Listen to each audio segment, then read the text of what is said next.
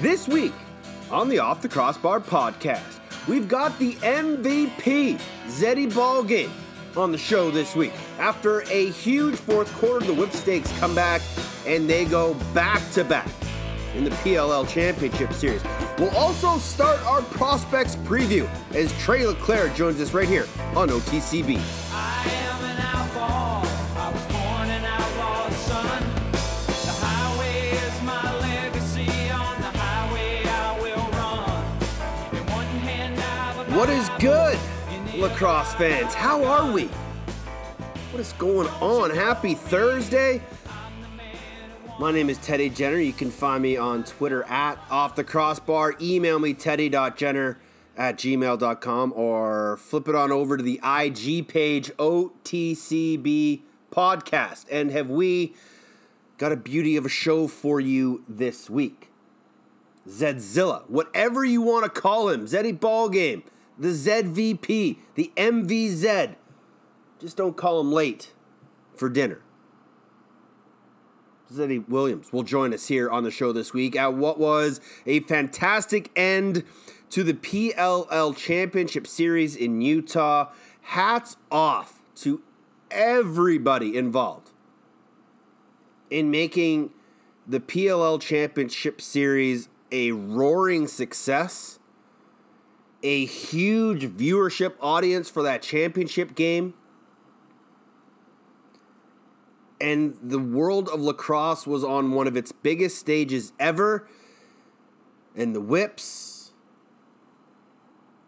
went back to back. They almost got hung up. Chaos almost had them. But it was the second half performance from guys like Joe Nardella, Bernhardt, Rambo, but of course, Zed Williams. A massive performance. After being shut out in the first half, he goes off for 6 goals, and there was just no stopping him. The Chaos just didn't have an answer. They had the answers in the first half, but they were unable to keep the questions the same in the second half, which allowed the experience of the Whipsnakes to take over and win their second straight PLL title. So we'll talk to Zed in a little bit. PLL is now done. So the focus of the lacrosse world now shifts to September 17th in the National Lacrosse League Draft. We will start talking to a few of the kids' names who could and will hear their names called. I'm going to start with Trey LeClaire. BC guy. Just went back to Ohio State for his 5th year of school. So we'll talk to him about the decision, what college bubble is like, what he's been doing during the season, or the off season as it were, with no lacrosse. And, we'll ask him how he feels about the opportunity to go into the National Lacrosse League, even though he'll probably have to sit out a year, but that's okay. I think he's going to be just fine wherever he gets drafted. Every team is going to want him. He is a big, hard-shooting right-hander. And those are hot commodities. And I think Trey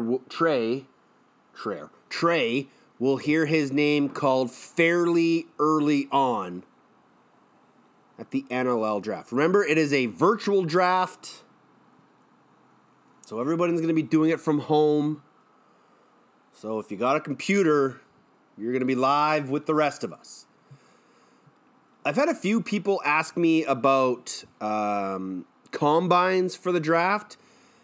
I just don't see it happening, and I'm sure you can all understand why. Yes, it is a huge opportunity for many players. A one last chance to let all the GMs see what they can do.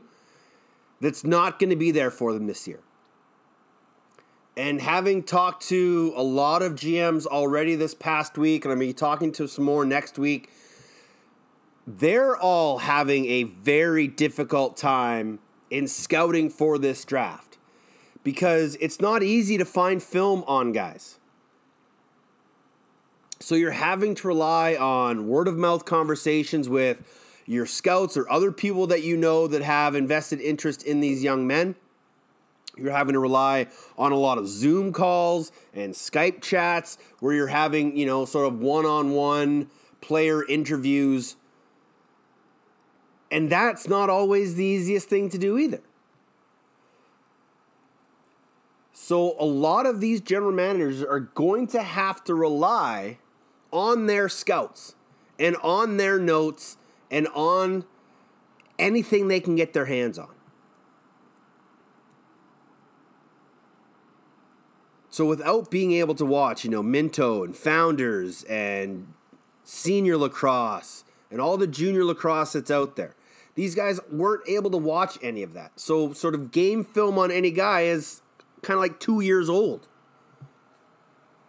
Maybe some guys have dropped off. Maybe guys have taken a step to the next level. And these GMs aren't able to see that progress. Now, sure, there's a lot of guys at the top end of the draft that are pretty much for sures. And those guys aren't going to let their games drop. And a lot of those top end guys are primarily going to be guys going back to school this year, so they're not even going to be available this year. So when teams get to the late second round and third round, now they're starting to draft guys that they potentially hope might make their team this year. And those later round guys are usually guys that don't get as much attention from scouts. So now, for teams that need players right away, those mid-round picks and scouting those mid-round players becomes drastically important.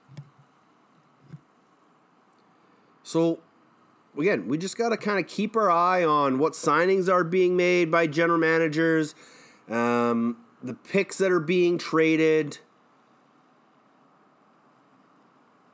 And as we get closer to the draft, just kind of keep an eye on who's out there, who's available, and what teams need. Case in point, the Saskatchewan Ruff have 2 firsts in this year's draft and also have 2 firsts in next year's draft. But they only had 1 in this year's draft, and the Ben McIntosh deal for Josh Courier brought them a second first-round pick. Now, in a year where teams may be building for next year, Derek Keenan and the Rush basically having 4 firsts for the 21-22 season is a massive boost for that organization. So again, Keenan doing an incredible job planning for the future. But the other part of me thinks that obtaining that second first-round pick in this year's draft, which is the 7th, they had the 12th, I believe. They had 12. They acquired 7 from Philadelphia. Acquiring that 7th pick makes me think Derek Keenan has his eyes on a guy that he really, really wants that may not be there at 12. And if the top 4 or 5 picks kind of go the way, or at least the top 4 or 5 players that we kind of feel are going to go, Teat, LeClaire, Bowering, Smith, Henrik, those are sort of the top 5 kind of penciled in some way, shape, or form in those top 5.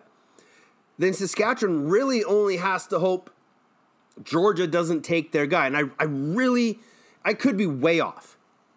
I've been way off before. But parts of me think that Derek Keenan has his eye on somebody that he doesn't think will be there at 12. So acquiring the 7th overall pick will allow him to get that player, hopefully. And then at 12, maybe he can take another player that's sort of on his list that might be available later on, but he's going to be able to get 2 guys right away. I think adding that second pick for the Rush was a massive get for Derek Keenan. Calgary has the 5th pick. I think they're in a position where obviously, like many other teams, they're just kind of waiting to see how the chips may fall. But again, if we all can agree that Teat goes number 1, Rochester is going to take, I don't know, They're going to take one of two guys, I think. I think it's either going to be Smith or Henrik that they take at 2. I think they need more help on the defensive end. So that would lean me towards them taking Henrik because he is a pro-level ready D guy right now. Vancouver's probably going with a Western guy. It wouldn't doubt me if San Diego also goes for a Western guy. So that means Ryan Smith could fall to Calgary. He could even fall to Georgia. And again, every GM is going to say the same thing. We're going to take the best player available, and we're also going to weigh in whether we need a guy right now or we need a guy for next year. Like, those are going to be the two things that every GM says in every interview that you ask, in any question, they're going to say, best guy available, and then we have to decide between now or next year. And there are some teams that will have the luxury of kind of being able to wait for next year on some of these guys. And that will be a very interesting thing to watch, is which teams feel comfortable with where they are now and want to let things ride out. We kind of talked about this with Halifax a couple weeks ago. There are some teams that might be really happy with status quo right now, and the guys that they draft will be more for next year. There might be the odd hole that needs to be filled on a couple of those upper echelon teams. But Toronto doesn't pick till 30th overall. And that is an organization that has been trading away their picks because they're kind of in win now mode and are trying to boost up their back end and bring in some heavy veterans. This draft is going to be wild. There is a ton of talent in this draft. And there are going to be some guys that make some waves in the National Lacrosse League in the future.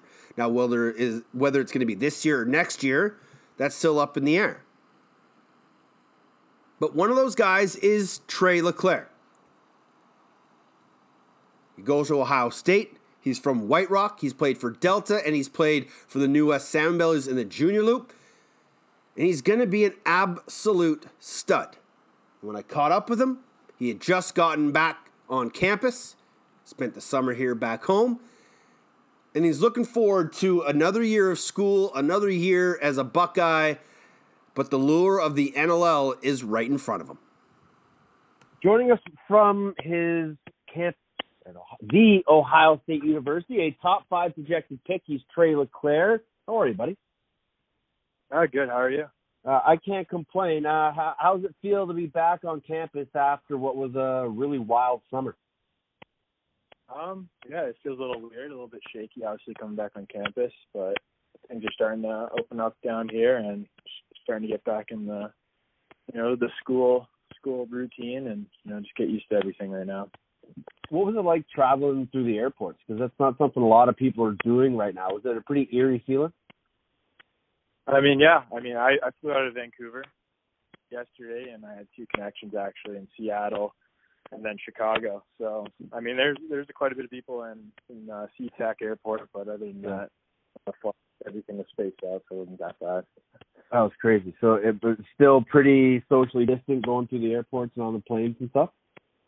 Yeah, socially distanced on the plane. Everybody's masked up in the airport and on the plane. So crazy. What's the college bubble like? Right now, everybody's kind of coming back to campus. A lot of people are moving in right now, and for a lot of the Canadians on our team, we had to come back early to do our 2-week quarantine. So we kind of had to come back this week to get our 14 days in before school starts on the 25th. When you guys were given that extra year, that 5th year, and you had to make the decision of go back to school or not, was it a tough decision to go back to OSU? For me, it wasn't. Talked to a lot of guys that have played college and played Division I in the past, and I asked for what they thought, and they said it would be a no-brainer. You have to go back. Play one more year of college lacrosse. You can't ask for much more than that, and then to just go back and then do my master's, my 1-year program master's, and get my master's degree. It's also a goal for me, so I'm excited. What did you get in your master's in? Sports management, and nice. I just graduated in May with a undergrad degree. the sport That's industry. awesome. So you're going to be taking over the NLL in like 25 years. Yeah, hopefully. Hopefully. All right. We'll put your name down as a future owner. Noted. Future owner. A lot of people who have come through the OSU program and gone to the Buckeyes and played for that program talk about how great Coach Myers is. And I've met him a few times, and I know all the Western guys that have gone there and speak highly of him. What's your relationship like with him, and how important has he been in your growth as a player and as a young man? Yeah, for sure. I mean, from day one, he treats you like family. You're one of his, and being a guy from BC, you got to travel across the country, and being a young 18-year-old kid, he understands. And he's gone through it with the BC pipeline they have for the last 12 years. So he understands that, and just to have him as a coach and just as a person off the field too. He takes care of you, and he'll do anything for you. He's a real blue-collar guy. He supports you in any situation. I'm thankful to call him my coach for one more year. He's a pretty funny guy away from the business side of it. He allows himself to let loose a little bit, though, doesn't he? Oh, for sure, yeah. He definitely has the humorous side in the locker room before practice. He likes to put his music on, a couple dances out, but, he's dialed in for practice, so he can switch back in an instant. I know he hasn't really talked about how big it is, but how big is the shrine to Logan Schuck out there? Yeah. I guess you could say it's pretty big. Logan is one of the many BC guys that have done really well out here. So, he's treated differently when he's back on campus, but he's getting a little older now. So, was he a big part of why you went there? Did he have a hand in getting you down to Ohio State?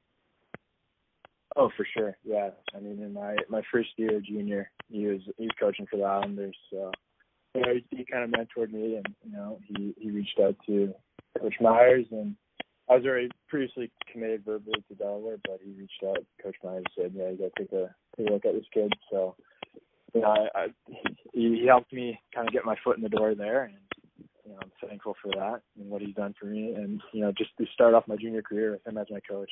He's helped me a lot, developing my game. Do you lean on him when you make some of these tougher decisions about going back to school and getting ready for the NLL? Do you still keep in contact with him? Oh, yeah, for sure. We stay in touch. So, if I have any questions, he's always open. So he's always going to reply in a couple minutes. So, yeah, I've definitely hit him up with some questions. If I was struggling with school, I'd, just hit him up and ask him for his opinion, what he would think to do. So, he's a good guy for that. Before you got to Delta, and you're from White Rock. For people that don't know where White Rock is, it's a little south of proper Vancouver near the border. But you played for Semiahmoo, right? Is that where your minor ball was? Yeah, that's correct. I played pretty much all my minor in Semiahmoo.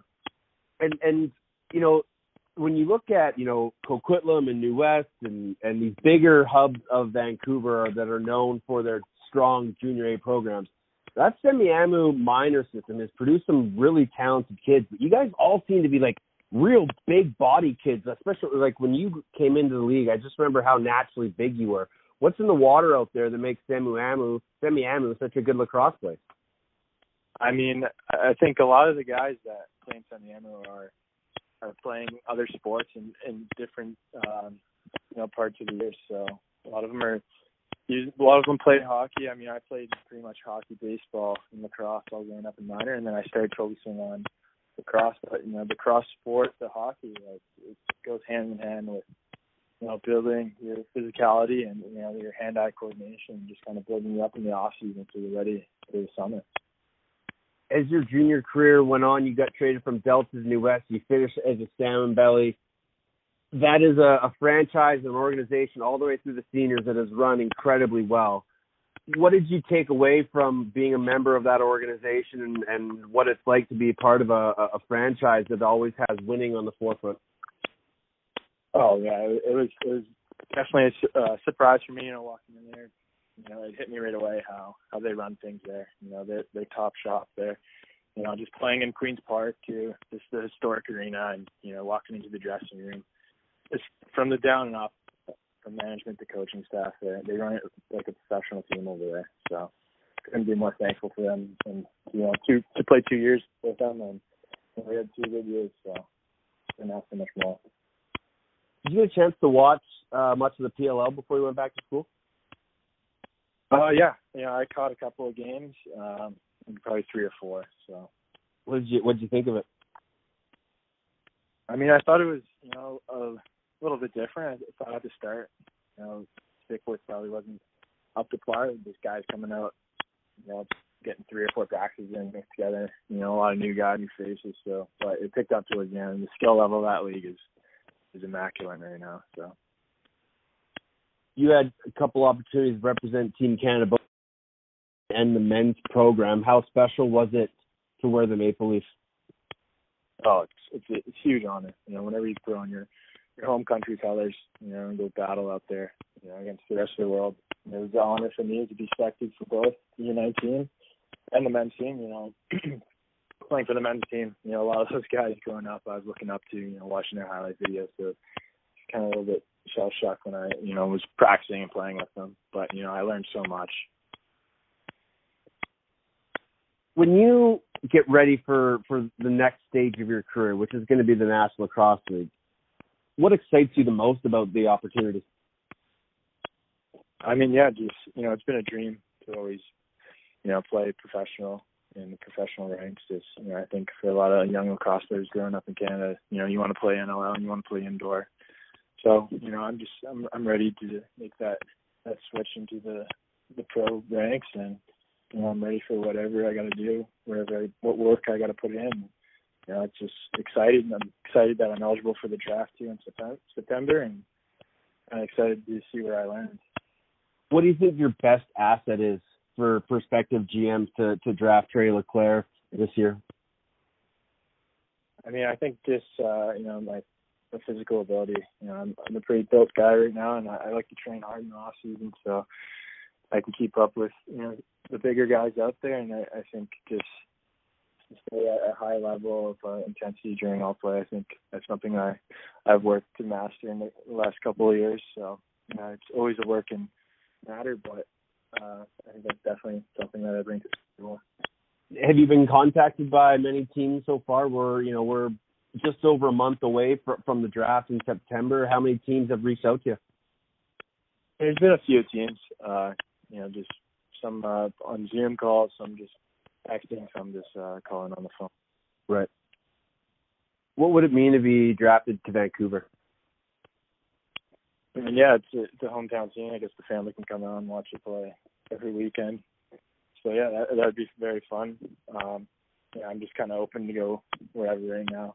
I don't really have much of a preference. So this has been a wild summer with no lacrosse. Obviously, you've had to keep yourself in shape for school and getting ready for the draft. But what's been the hardest part for you to stay focused, knowing that there just really wasn't any full lacrosse going on? I mean, I struggled, coming back in March, coming from beating Notre Dame in our first game and flying home for 4 days or so.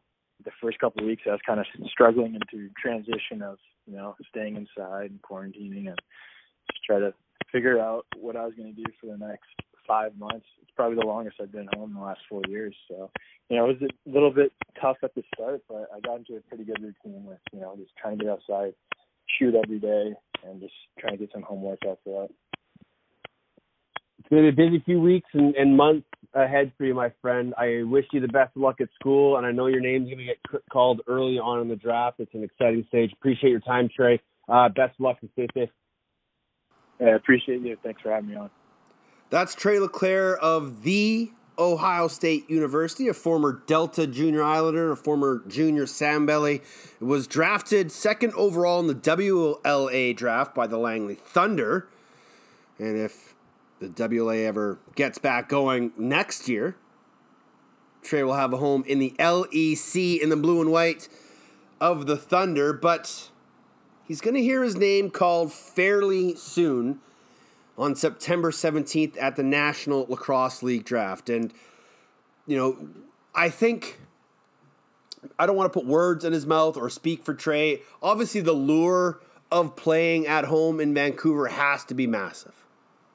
It has to be something that every Lower Mainland kid thinks about now that there is a pro team in Vancouver again and they're playing downtown inside Rogers. Like, that's got to be a big lure.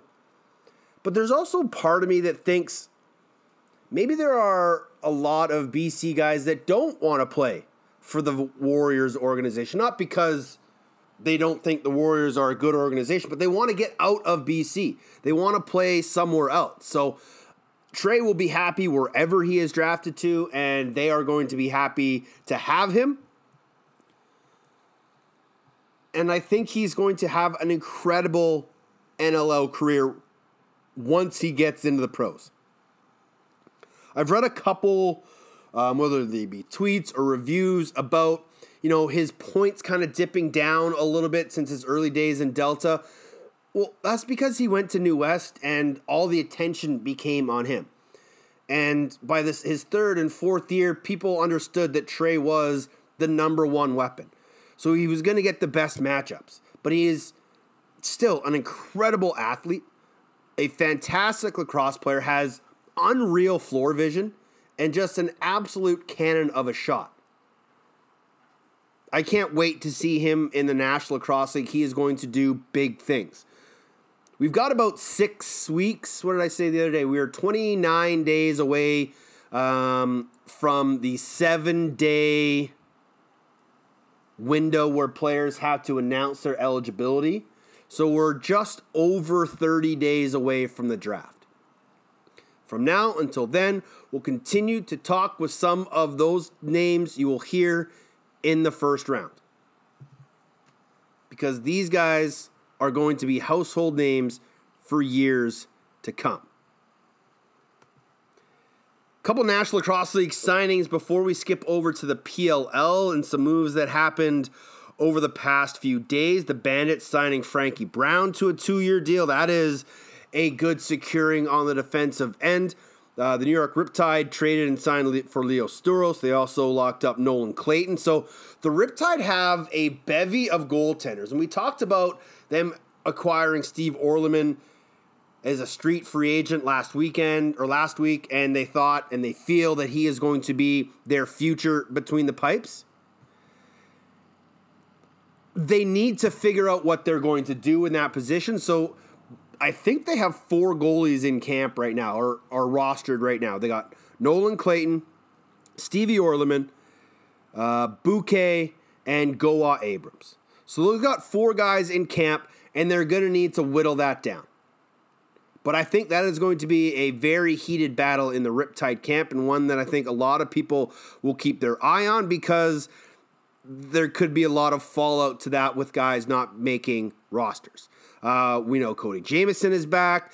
Calgary signed Zach Harwares to a 1-year deal. Dylan Malt signs with the Wings. Roughnecks also grabbed Tyson Kirkness. He was a Langley guy, I believe, a couple years ago. So they locked him up. But then we get to a couple days ago, and the Bandits ship Brock Sorensen in a conditional second to the Philadelphia Wings. And in exchange, the Wings get Liam Patton, Justin Gutterding, and a conditional third-round selection in 2022. Now, I kind of felt that with Sorensen living out west, the Bandits might try and ship him to the Seals. But it turns out that Paul Day wanted him that much more. And he got him, along with a second, and they send Liam Patton and Justin Gutterding. Gutty has played a handful of games.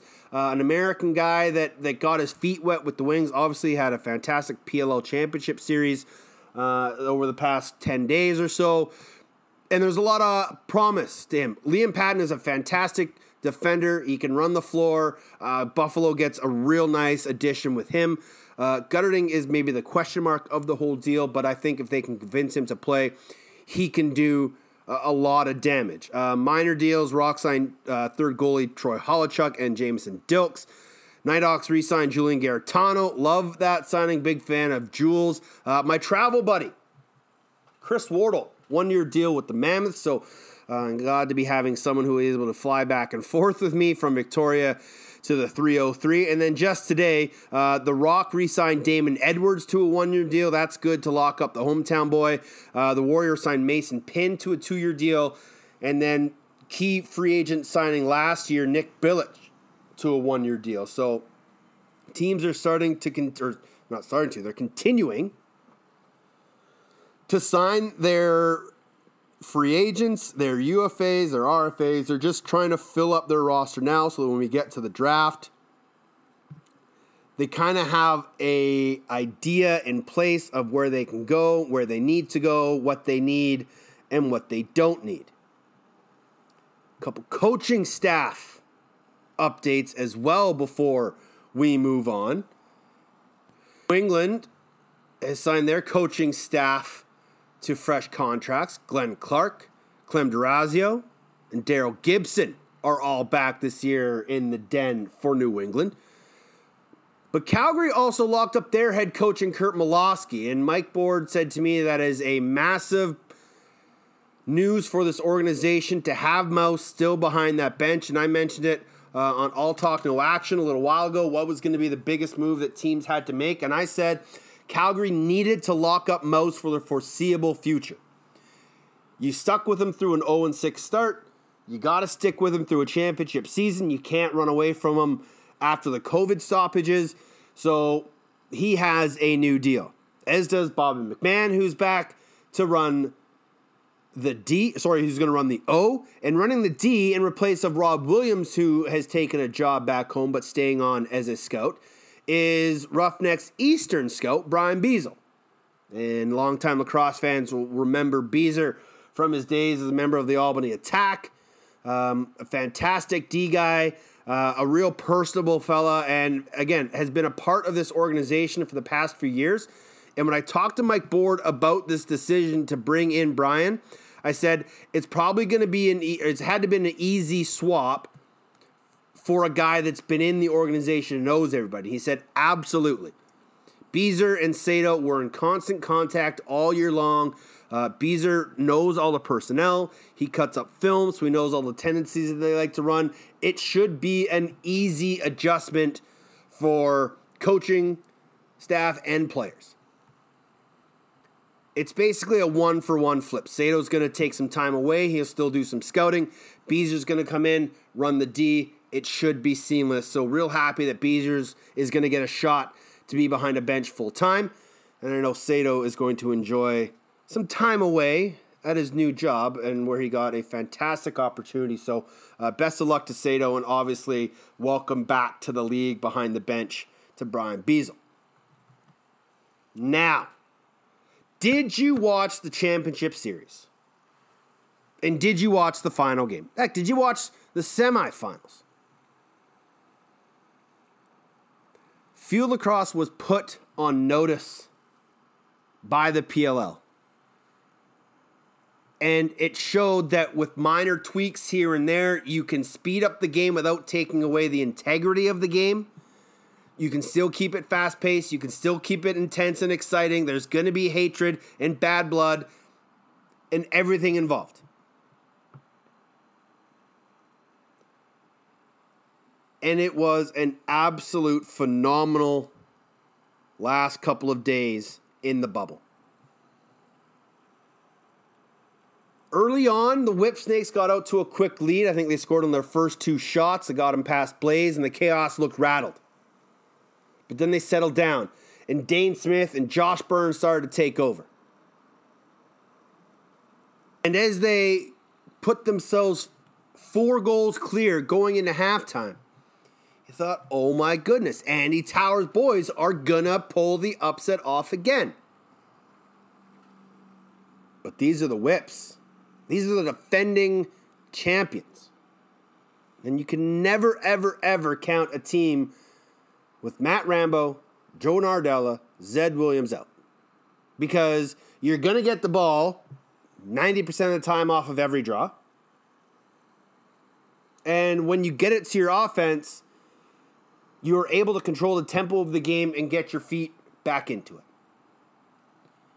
And get the momentum back on your side. And that's slowly what the Whips were able to do. They were outscored 2-1 in the third as 6-3 going into the fourth quarter, the final 12 minutes.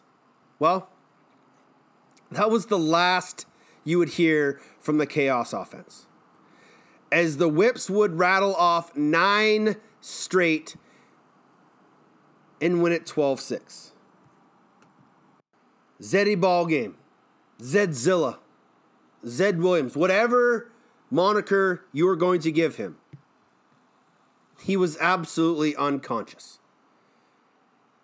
And if you know the story of Zed Williams, and you know his pride and his love and his passion for the game, it's not surprising to see him perform the way he did. But the fact that he was just doing it with such ease and freedom, and at the same time loving every minute of it with a smile on his face, it's just so fun to watch. And then you hear about him holding on to the stick all through the post-game celebrations, even when he's in the back locker room FaceTiming with his family, still holding on to his lacrosse stick. His dad told him to always honor and cherish the spirit of his game through the stick. And I have said that as a lesson to all young athletes in the world of lacrosse. Your stick is the most vital part of the game. Respect it. Take care of it. Keep it with you as often as you can. When people say they sleep with their lacrosse stick nights before games, that's not just a joking thing to say. It happens. More often than not, probably. I used to put my sticks up beside my bed, tuck them in, make sure they are straight up and down, make sure all the runners and the side strings were perfect. Like, that is your connection to the game. You have to make sure that it is taken care of. And I'll never forget when I had a teammate of mine when I was in Anaheim kind of chastise me and say, dude, why are you carrying your stick all around? Be a professional. Act like it. Leave your stick in the locker room. I was like, what are you talking about? And I actually respected this guy a lot. And when he said that to me, I was like, really? I didn't get it. And then to see Zed Williams on the biggest stage of them all have that moment to be unselfish and say that the MVP trophy was a team trophy. And he wanted to give it to Joey Nards, and he wanted to give it to his goaltender. That is what a professional is. And holding his stick with him the rest of the way, that's nothing to shake your head at or say he's not acting professional. The guy absolutely loves the game given to him and to us by the Creator. It's a phenomenal story, and I implore you, if you haven't read some of the articles that have been written on Zed, either this past weekend or in the past, Google them. Just Zed Williams Lacrosse, and look at some of the articles that are out there and read them. Because there are some phenomenal tales about this great young man. I'm thoroughly happy that he's now a member of the Colorado Mammoth. I cannot wait to meet him face-to-face in person, shake his hand, and thank him for treating the game the way he does. He's the MVP of the PLL Championship Series, a member of the Whipsnakes, Colorado Mammoth, and Iroquois Nationals. This is Zed Williams right here on OTCB. Williams shoots, scores! Zed Williams has 6 goals. The defending champs have a 5-point lead. And he splits the double team again. So you're going to see him as he drives up here. Pat Resch is going to jump out on this pick. And he just gives a quick little roll dodge and is so strong that he's able to run through this stick check by Rowlett and get his hands free with a guy draped all over him. I mean, that is a remarkable feat. Joined now by Zed Williams, the MVP of the PLL Championship Series, a new member of the Colorado Mammoth, and an all-round amazing human being. Zed, how are you, my friend? Good. How are you doing? I'm awesome. It's a lovely day out here. I know that you traveled back from bubble life in Utah. How good was it for you to get home and see the family? Yeah, I was super excited to get home. I missed them. My little princess, the longest I've ever been away from her, so I was super happy to get home to her. You were doing some FaceTiming after the championship game, but how often were you in contact with them and your little girl over the break? A couple times a day. So they called me in the morning when they went to school and work, and then I would find time after practice and stuff to call them when my wife picked her up from school.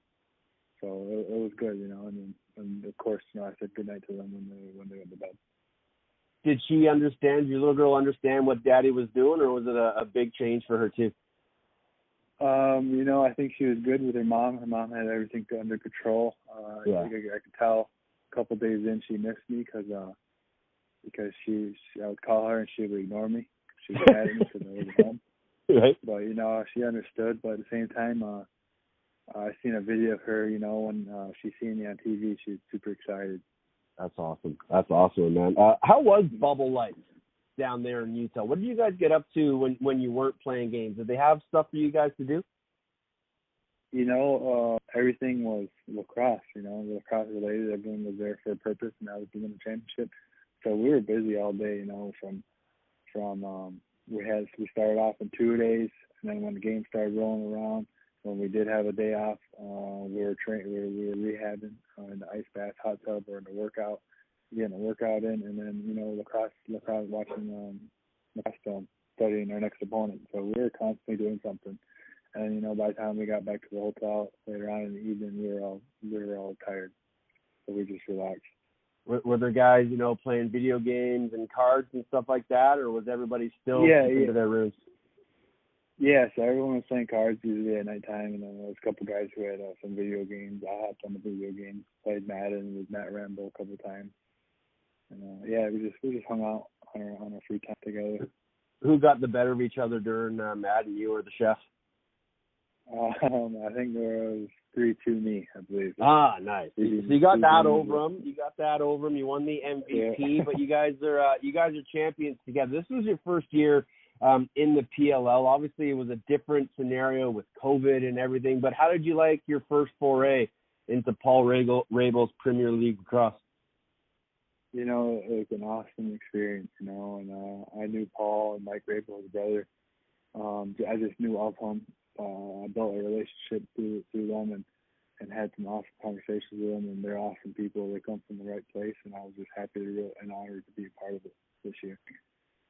When you speak relationships, I go back and read that Dom Starja article, Coach Starja's article about his relationship with you, and he couldn't have been more proud of you seeing the success that you had, as I'm sure everybody did. But how important was that relationship with Coach at UVA to help you become the man you are today?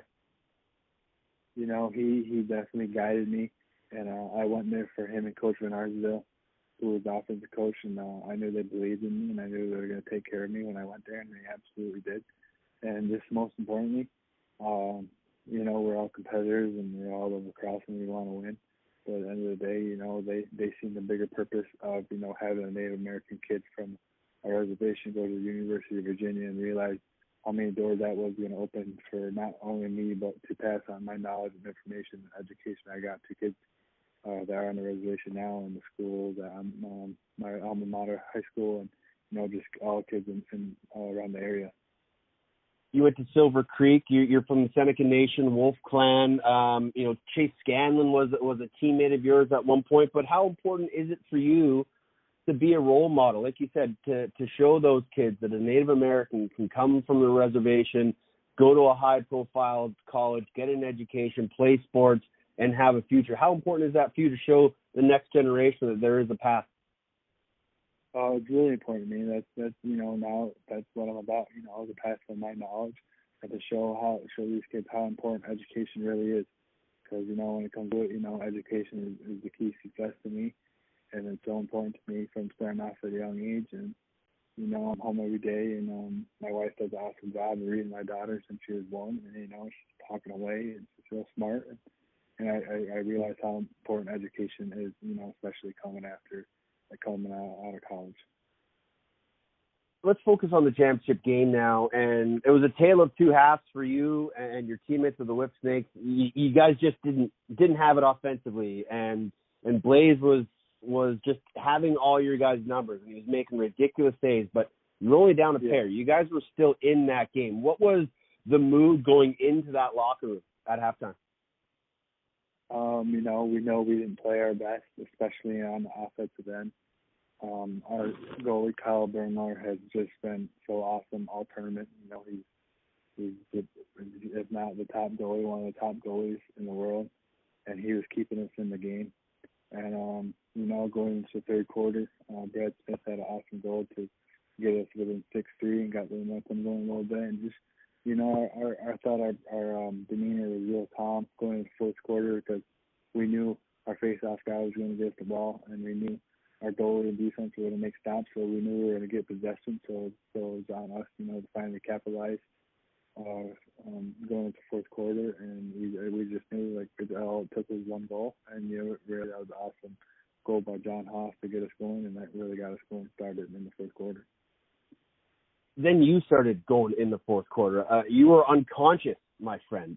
You didn't have the shooting accuracy in that first, and maybe, I think Ryan Boyle said it during the broadcast, there was a time where it looked like you guys were second-guessing your shots and Blaze was in your head. But once those goals started to fall, it kind of flipped, and you guys were in Blaze's head. What was the difference for you going into that fourth quarter and just having your shots fall? You know, like I said, I was making some good moves early on, but I was getting stuffed out by Blaze. And, you know, I had one in the crease, like I think in the third or second, I believe, on a man up, you know, on the crease. And I was trying to fake, and the guy got a piece of my stick, and I ended up shooting over the net. But, you know, like I said, you know, we were thinking about where we were pinning it on Blaze instead of just shooting our shots. And this is what we had to do. That's what I had to do. I just had to shoot my shots, you know, just stop thinking about it and just letting it go. And then, you know, Joe Modello made an awesome face-off play, which he's the best in the world at, and he pinched the top forward and set me up for an easy set down. As soon as that one in the net, I didn't think about that shot. I just did my normal underhand shot, you know, and it went in. So, like, after that goal, I felt it, and I felt the momentum going, and I just felt the energy, you know, and just after that one, it was finally, all right, let's get rolling now, you know. And the relationship between you and your stick is one that kind of everybody took notice, especially after. But in that moment when you're feeling it, you're in the zone, and you look down at your stick, is it glowing? Like, is it on fire? Because that's a shooter's tendency to just have a hot stick. Yeah, you know, like I'm in my own world when it comes to playing lacrosse. I always have been, you know. I mean, I talk to myself, you know, I talk to my dad. I'm a strong believer in faith, and my dad's still with me. And, you know, that's what I do. And, you know, I believe he talks to me. He's telling me, you know, it's time to pick it up, time to get going now. It's time to do it. He was a very important part of your life, wasn't he? Yes, you know. I know everyone goes through death, but I don't wish death on anyone, you know. But, you know, my dad was definitely our leader in our family, and he was our hero. So it was definitely a hard hit for our family. Do you have a favorite shooting drill that you do to just really practice your shots? Because you're not a true overhand guy. You really like that low to high underhand shot. Is there a drill that you do that young kids can maybe mimic? You know, I just go out and I really just shoot around. You know, I love just you know, I go out and I just get a bucket of balls, and I really try to work my stick and get my stick on, and just try to get the accuracy down at first, you know. But, you know, as practices roll on and we do like actual like practice drills and in-game situations, I'm constantly adjusting my stick to you know, to where it's to be. And, you know, with field lacrosse, especially being outdoors, you know, like the weather really affects my stick, so I'm constantly changing it. I'm constantly messing around with it, like whether it be shortening up the pocket a little bit or extending it or loosening or tightening my top bridges a little bit. So I'm constantly messing with it. But, you know, like just getting out there and shooting it, shooting with the ball is definitely something I do. Are you a stick stringer, or do you have someone do it for you? No, my stepson's strict with sticks. You know, he does an awesome job. But then I'll put my shooters in, and then I'll just tweak it here and there. When you were drafted by Georgia 4th overall back in 2017, how much did it help the progression to have guys like Lyle and Miles and Randy there to help you get adjusted to the pro game? Yeah, you know, they're awesome professionals. They're awesome guys out the floor. But, you know, I learned so much from them playing with them, whether it be, you know, the way you have to work together. And I just took so much stuff from all their games. You know, Randy was an awesome pick man. He taught me how to pick at a high level of this professional lacrosse and these little moves that you can do to get some solid picks off on people, because, you know, the defenders are so talented. They got their heads on a swivel always. So he taught me some awesome tricks. Lyle was an awesome player. Miles was awesome. So it was awesome to play a couple years with them. When you found out you were traded to Colorado, what was the first thought that went through your head? You know, I was with my family. I think it was 4th of July, but, you know, I was super excited, you know. I played in Colorado a couple of times, and I had an awesome fan crowd, but just not that, they're just awesome players, and just from playing against them, they're an awesome team. I think I was in the league 3 years, and they beat us by a goal or two every game. So, you know, I knew I was going to an awesome organization.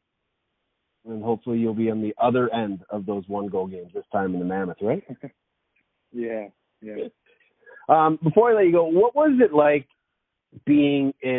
growing up on the reservation for you? Because we've talked with Cody Jamieson and Lyle, and they all have different stories of what life was like on the reservation as a young kid growing up playing lacrosse. What was it like for you?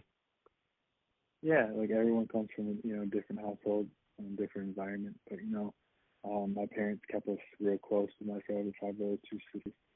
So we lived on like a dead end road with my dad had a lot of land and woods around us, so we were constantly outside. And, you know, I have a lot of siblings, so we were always together playing sports, running in the woods, playhouses in the woods. We were constantly doing stuff outside. So, you know, I'm very thankful for my childhood, you know, and the way I was raised from my parents, because I thought they did an awesome job. And, you know, I have nothing to complain about. Who was the lacrosse guy that you most wanted to be like when you grew up? You know, I have older brothers. I'm the second youngest, and I have always looked up to them. Yeah. They're a heck of a lacrosse players. They're a heck of athletes, and I constantly was obsessed with, you know, being just like them. Zed, this has been a fantastic chat, my friend. Congratulations on the MVP. Congratulations on the championship. I look forward to catching up with you in Colorado whenever that is. But be safe, take care of the family, and we'll talk soon. Okay, my friend? Appreciate your time. Hey, thank you. I really appreciate having me. You take care.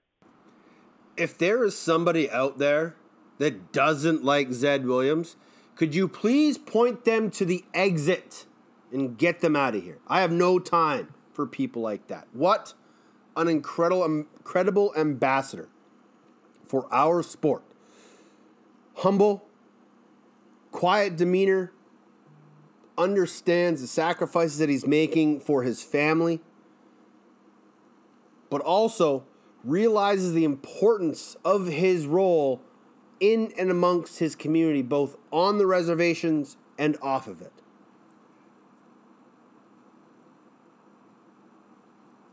I truly love listening to the stories that Zed tells about his relationship with his father, his daughter, growing up with 5 brothers and 2 sisters.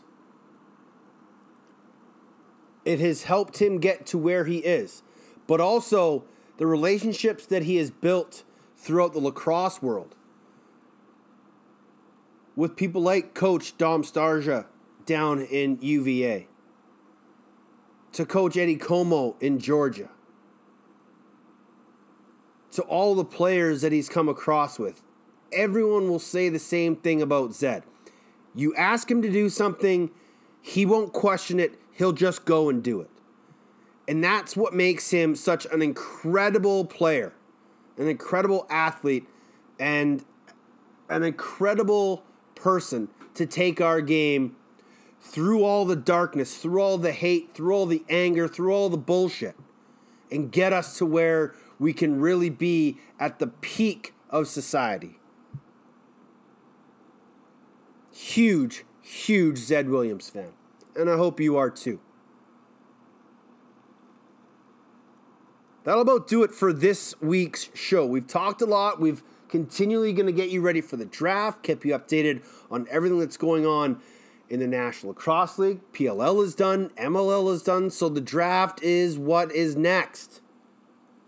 September 17th, virtually, from 4 corners of the globe. Well, maybe just 4 corners of North America. We'll have it for you. YouTube, Facebook, BR Live. But for more information on the draft, who's going to be in it, stay tuned to the Lacrosse Flash. We are going to be pumping out a lot of draft content coming up soon. We're going to be breaking down some prospects. We'll have some interviews. We'll maybe have some cool gifts in our stories because we're a bunch of turkeys. But make sure you hit up the Lacrosse Flash. Follow us on Twitter, Facebook, Instagram, all that good stuff. We will keep you up to date and covered as we get closer and closer to September 17th. Next week, we'll have another prospect on the show, plus someone else from the world of lacrosse. Who knows who it's going to be? Because as of right now, I don't. And that's the best part about it. Don't forget, you can follow the show on Instagram at OTCB Podcast. You can find me on Twitter at Off the Crossbar or email me teddy.jenner@gmail.com. Still a little bit of summer left, so make sure you can get out and enjoy the sunshine as best you can. Keep your stick in your hand and make sure it's sharp. Until we speak again, my name is Teddy Jenner. Stay safe and be excellent to each other. I